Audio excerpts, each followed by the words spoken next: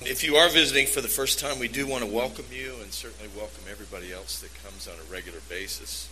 You know, Marine Creek Church was founded with a basic mission in mind, and that is to change lives through the message of Jesus.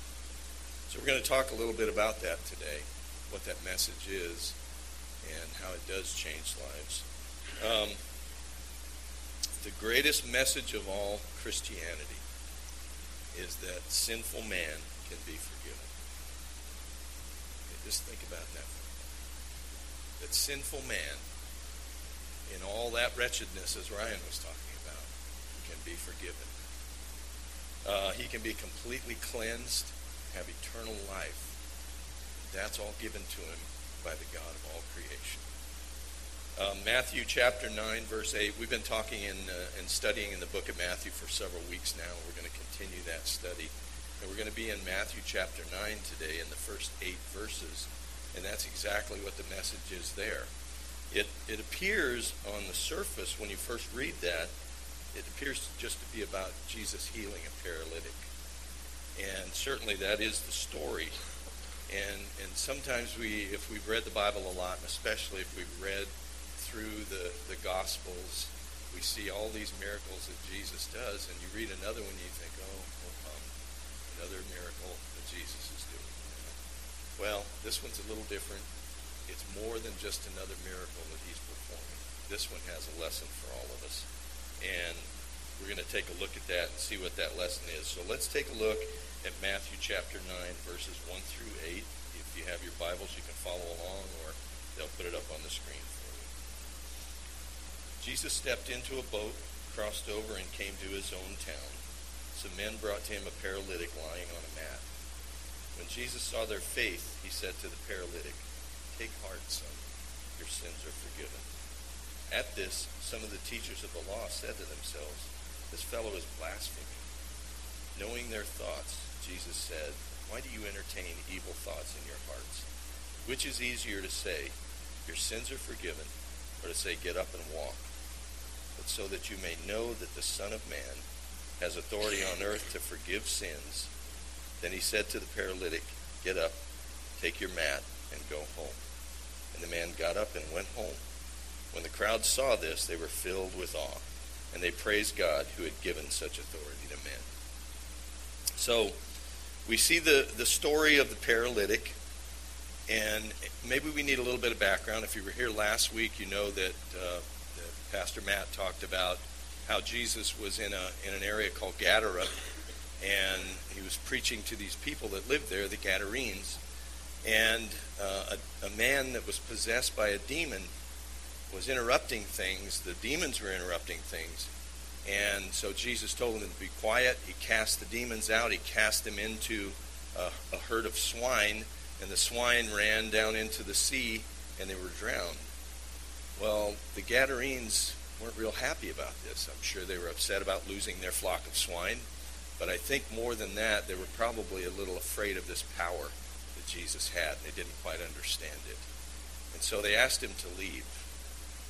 You know, the interesting thing about God is that he'll always be there whenever you call on him. Whenever you decide that you want to give your life to him, he's going to be there. But if you turn your back on him and you don't want to have anything to do with him, he's not going to force the issue. Okay, he's going to wait there until you're ready. And he will be there. He promises in his word he'll never leave us nor forsake us. But he's not going to force himself. Okay, so when the Gadarenes asked Jesus to leave, he said, "Okay, we have other people we need to talk to. We have other places we need to visit." And so he left. And where did he go? He went home. He came to his own town of Capernaum and went to his house. And as often happens when Jesus comes to a place, whether it's his hometown or any other town, huge crowds gather because they've heard of him and they want to hear his message. Well, that's what happened when he went home. This crowd, an enormous crowd, gathered around his house. And so there were some men that were bringing a friend of theirs who was paralyzed, and they were having to carry him on this mat, and they're bringing him to Jesus. Well, They're obviously going to have a hard time getting him to Jesus. But that didn't stop them. They loved this man, and they believed in Jesus. So Mark, the Gospel of Mark, tells us that they couldn't get to the house, so they carried this man up to the rooftop. And they cut a hole in the roof, and they lowered him down. Now imagine you're in your house, and you're talking to people. Somebody's cutting a hole in your roof. You're thinking, seriously? Dude, what are you doing? Well, who's going to fix this? What happens if it rains? Well, Jesus wasn't thinking that. He didn't care about the roof.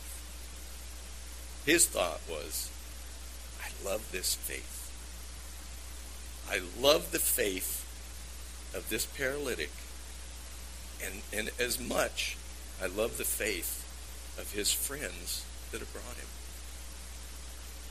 Okay, that was what Jesus was thinking. He cares about the faith of the sinner, but Jesus also cares about the faith of the believer who brings that sin. That's just as important to him. So when you or I invite Christ, or invite someone to Christ, he not only cares about the faith of that sinner that you're bringing, he also cares very much about your faith in bringing that person. Did you ever know somebody, maybe somebody close to you, husband, wife, son or daughter, father, mother, maybe just a friend, and you know in your heart that they need Jesus? So you've been talking to them, you've been praying, and yet you haven't been able to see that miraculous life change yet. And so maybe your faith is beginning to wane a little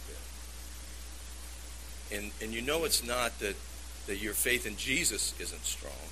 You know that, and you know it well, because he's changed your life. But maybe your faith in thinking maybe they're just never going to make that decision.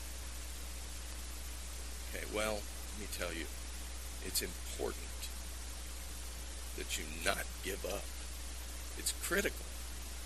In fact, their very eternal life may depend on you not giving up and not losing faith. The faith that you have in Jesus that saved you is that same faith that you need to have for your friends, in bringing them, in talking to them, and telling them about Jesus. Remember what we said about Marine Creek? The message of Jesus is what's going to change lives. That's what's going to change their lives too. So what I encourage you to do is pray. Pray hard, pray often, pray continually, and never, ever give up. Ask God to strengthen your faith so that you can continue to speak to them, and that seed that you've planted, the Bible says the Holy Spirit will nurture it. So it's kind of like a garden. You've planted that seed in the garden. The Holy Spirit's going to water it, going to take care of it, going to trim back the weeds, and the Holy Spirit is the one that's going to bring that to fruition. Now, you might not be fortunate enough to ever see that. You may move away, they may move away, and maybe you never see them again. But one day, someone, some message, some pastor is going to touch their heart. Because the Holy Spirit is still working. Okay, the Holy Spirit's here. He's in this room. We're glad to have him. We invite him in every week, and he comes gladly. These men that brought their friend, this paralytic, they didn't give up. They had a lot of daunting things in front of them. First of all, we don't know how far they came, but they're carrying this man on this mat. Now think about that. This is essentially dead weight because this man can't move. He's got to be heavy. And they're carrying him all this way because they believe. They refuse to let his condition stop them. They refuse to let the crowd stop them when they got there. They refuse to let the roof stop them. and they refused to let the critics stop them. I can imagine as they're carrying this man up on the roof, people are going, what are you doing? What are you thinking? You're going to cut a hole in the roof? No, that's not going to work. But they didn't let that stop them. They said, yeah, Jesus is there. We want him to see our friend, and we know that he'll heal. So they kept going. They persevered. And I want you to know that the real message in this passage today is not just about this paralytic. The real message is that we're all paralytics. We are all paralyzed by sin. Okay, that's what paralyzed this man. It's what paralyzes all of us. And we all need the healing of that great physician. He can not only heal the sick, calm the storm, cast out demons, but he can change lives. He can heal us. And he can give the human soul what it needs the most: forgiveness and freedom from a paralyzing sin. And it's covered by the blood of Jesus. By the way, did you ever stop and think what color sin is? Did you know that sin has a color? Well, when I was little, I had a couple of great aunts, gossipy old girls, but God bless them, they were sweet, lived in Georgia, and they wouldn't call it gossiping. They'd just say, we're not gossiping, we're talking about it. Okay? But one of them had this wonderful saying. My Aunt Bernice had this wonderful saying. She'd say, I want you to know, honey, she told a black lie. A black lie. So I thought, okay, I'm like 6 or 7 when I hear this. And I thought, okay, well, if a lie is black, a lie is sin, so sin must be black. So I guess sin is black. Well, let's see what the Bible has to say about what color sin is. In Isaiah chapter 1, verse 18, it says, though your sins be as scarlet, they shall be as white as snow. Though they be red like crimson, they shall be as wool. So sin is red. It's the color of scarlet or crimson. Or you might say, blood red. So what happens when sin is covered by the blood of Jesus? You don't see it anymore. It's gone. Forgiven. Covered. And God says that when he forgives our sin, he'll remove it from us as far as the east is from the west. It's an infinite distance.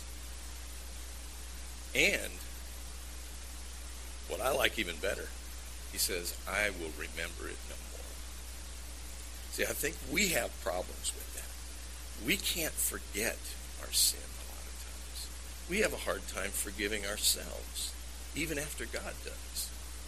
So we kind of hang on to that old life and hang on to that old sin thinking, man, there's got to be some way I have to pay for this. There's got to be some way I have to atone. There isn't. Jesus has done that. His death has atoned for all of it. You know, when he suffered and died on that cross, and his blood was shed, that was the sacrifice. Remember in the Old Testament that whenever they needed their sins forgiven, they would have to find a perfect lamb, bring it to the altar, and sacrifice it. The shedding of blood was what paid the sacrifice. It's the same with Jesus. Now, we don't have to do that anymore because Jesus did it once and for all. He shed that blood, and thank God he was raised on Sunday morning, Easter Sunday, and at the right hand of the Father. And because of that, he has power over the grave, and we have forgiveness of our sins and eternal life. So, isn't it interesting that in this passage, that when he saw the paralytic, he forgave his sins first, and then he healed his paralysis. See, Jesus healed the disease before the symptom. We're used to, a lot of times, doctors working on the symptom. and just kind of giving us pills. Here, take this. This will make you feel better. But what about the problem? How do we get rid of that? Well, that's what Jesus deals with. Okay, in verse 3, we see these pompous, sanctimonious, self-righteous teachers of the laws, they're called. Pharisees, a lot of them call them. And they're saying that Jesus was blaspheming because he healed this man and he forgave his sins. Actually, he forgave his sins at this point, and they're saying he's blaspheming. Who can forgive sin? And so, obviously, they didn't have the courage to say it out loud. They're thinking this in their hearts and in their heads. Guess what? Jesus read their hearts, and he called them on it. Why do you entertain these evil thoughts in your hearts? Jesus knows the heart. He reads the heart. He reads our hearts just like he did theirs. Okay, let's see what he says.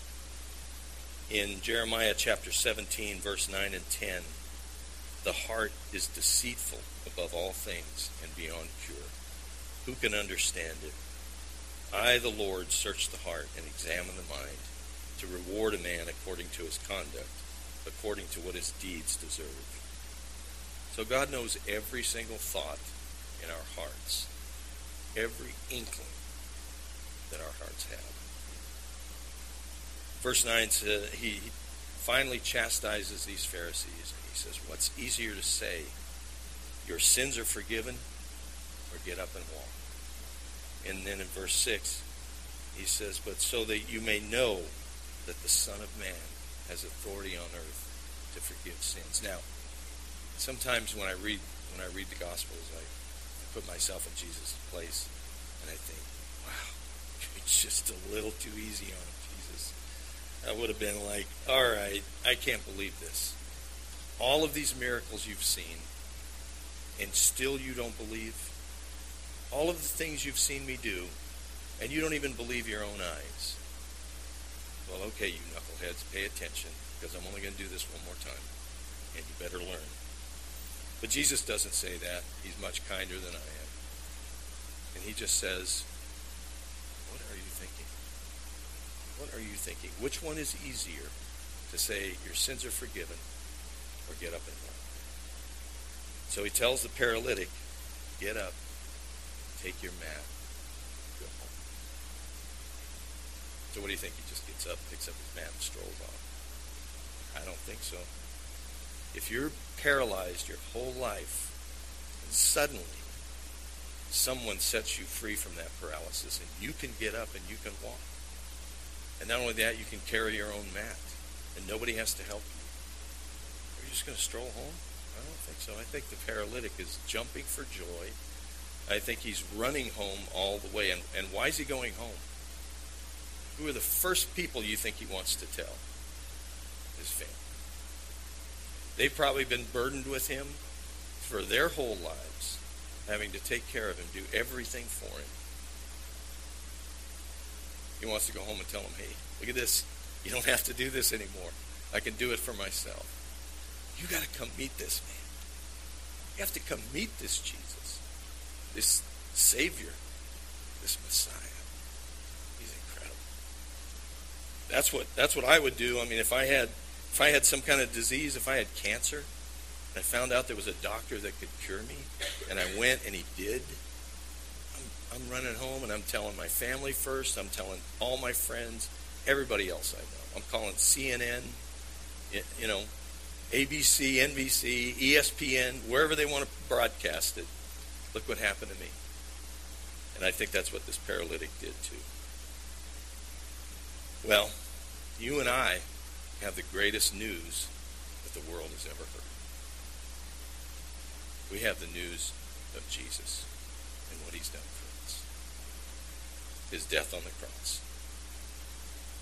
And the fact that all we have to do is ask him to forgive us of our sins. Trust in him that he's going to do that. And we'll be saved too. And we'll be healed. We'll be forgiven.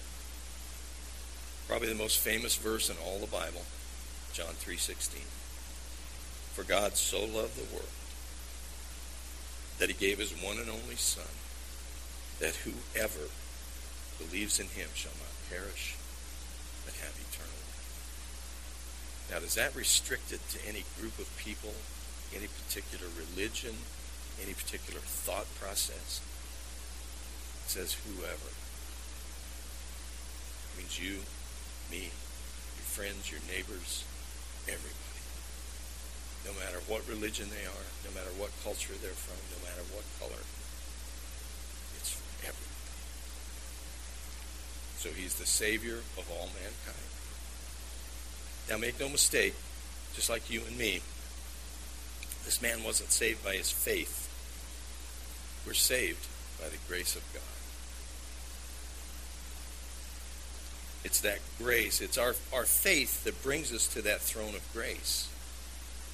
But we're saved by the grace of God. Ephesians 2:8 and 9 says, "For it is by grace you have been saved through faith. And this not from yourselves, it is the gift of God, not of works, so that no one can boast." So what happens with a gift? Someone brings you a gift. Maybe it's the one thing that you need in your life. What happens? You have to accept it. Right? And what if you don't accept it? All you have to do is reach out and take it, and it's yours. What if you don't reach out and take it? Is it going to do you any good? Not at all. It's the same with this gift, the gift of God. You have to take it. God's offering it to you. He sent his son, and he's offering it to you, but you have to take it. You have to reach out and say, "I want this. This is mine." Claim it for yourself.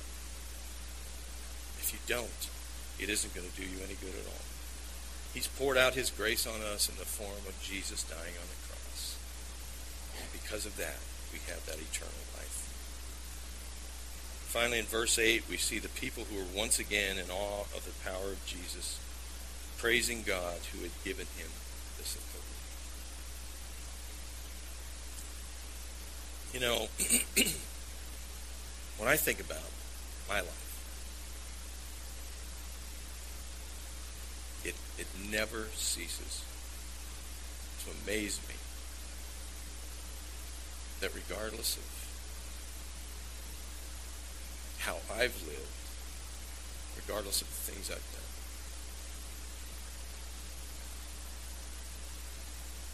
he loves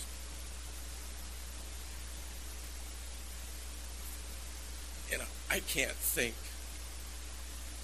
of a better gift.